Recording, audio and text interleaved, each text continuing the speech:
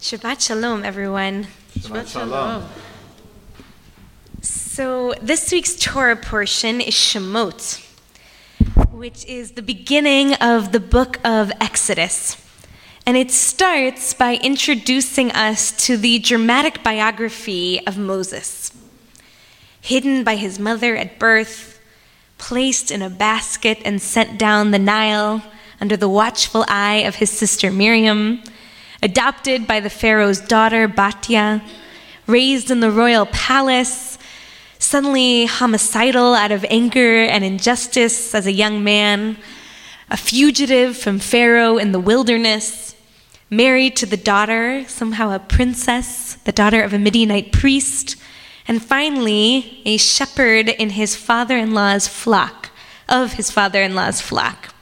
And by the end of the Torah portion, perhaps most importantly, a prophet who hears the voice of God from a burning bush.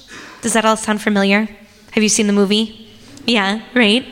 So we get this incredible early origin story of our hero of the rest of the Bible, of the rest of the Torah, Moses. He has quite a journey in his life, from a vulnerable Hebrew newborn to a member of the royal family, and then to an exiled shepherd of a non-Jewish family. Yet in that awesome moment at the burning bush, in that moment when God's voice speaks to him from something that's somehow on fire yet not consumed, he's called to action to free his people, but he cannot even begin to imagine changing. It's incredible to me that someone who had such a crazy, chaotic, soap opera-like upbringing suddenly has this magical, dramatic, miraculous moment of a bush speaking to him in the wilderness, God charging him with the greatest mission in the history of the Jewish people, and all he can do is make excuses. In verse 11 of chapter 3, he first says, who am I that I should go to Pharaoh and free the Israelites from Egypt? Then he says 2 verses later, when I go to the Israelites and they ask me, what's your name? I don't even know what to say to them. What is your name? And then 4 verses later, what if they don't believe me? What if they don't listen to me? But they say, God didn't really appear to you, Moses. Then a 4th time, 2 verses after that, in chapter 4, verse 10. Please, God, I have never really been a man of words, either in times past or now that you have spoken to your servant. I'm slow of speech and slow of tongue. And finally, even after all of that, a 5th time, in chapter 4, verse 13, he finally says, please, God, make someone else your agent. Please, God, make someone else, some other guy, make someone else your agent. So 5 times he protests to God. And each time what's incredible is God tries to assuage his fears. God assures him, don't worry, you're never going to be alone throughout this journey. I'm going to be with you always. I'm going to make sure that I use all of my power, all of my magic and my strength to convince Pharaoh and make sure that your mission is successful. But even though God makes him all of these promises, Moses constantly has some new objection, a new scenario for how things could go wrong. This whole scene at the beginning of Exodus is less Charlton Heston and more Woody Allen. Moses is almost bordering on neurotic. This miraculous burning bush is promising him the world, and he is self-deprecating. He's argumentative. He's distrustful.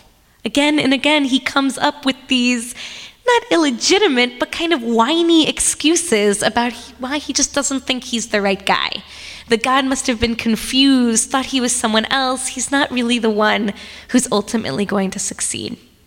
The medieval commentator Rashi says that it took God 7 days to finally persuade Moses to go back to Egypt.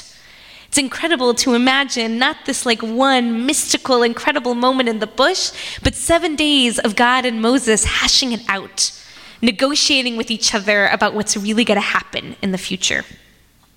So what finally convinces Moses to go back to Egypt to confront Pharaoh and to lead the people of Israel?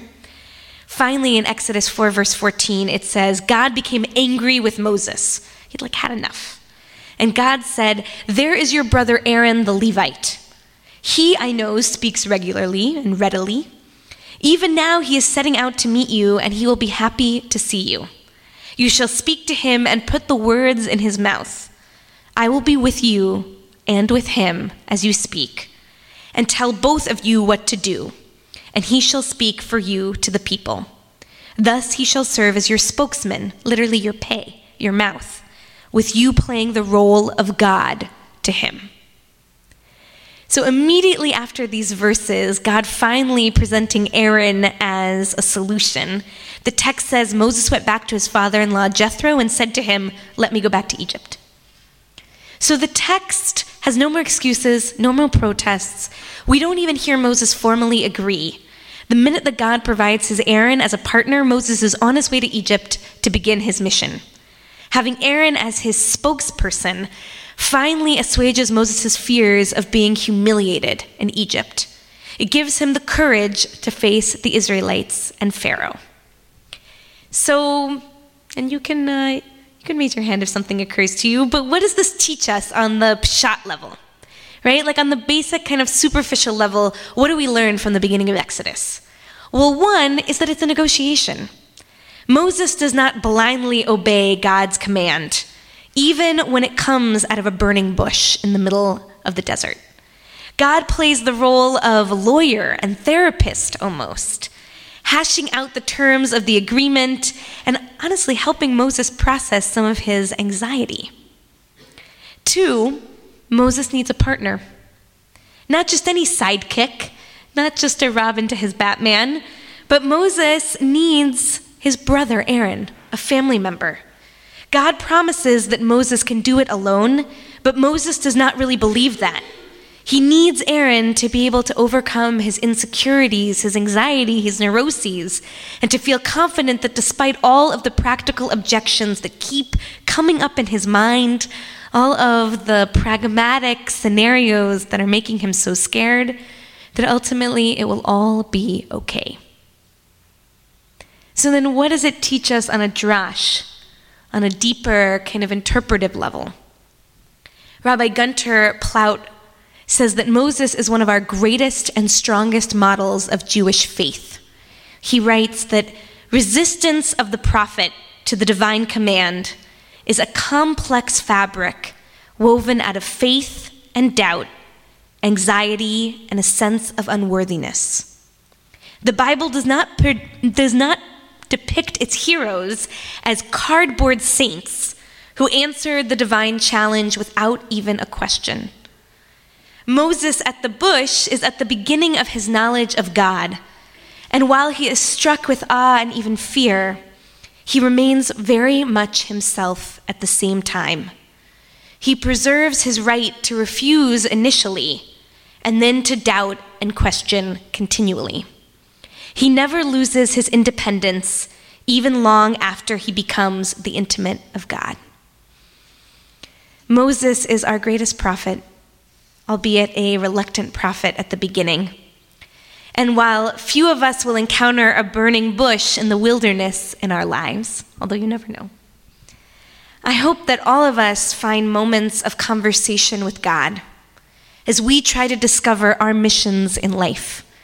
When we're in our own wildernesses, when we find these miraculous moments, these openings, somehow in the fabric of reality, may we strive to be like Moses, not running away or pretending like we don't notice, not mindlessly following every command, but struggling with doubt and humility, anger and reverence.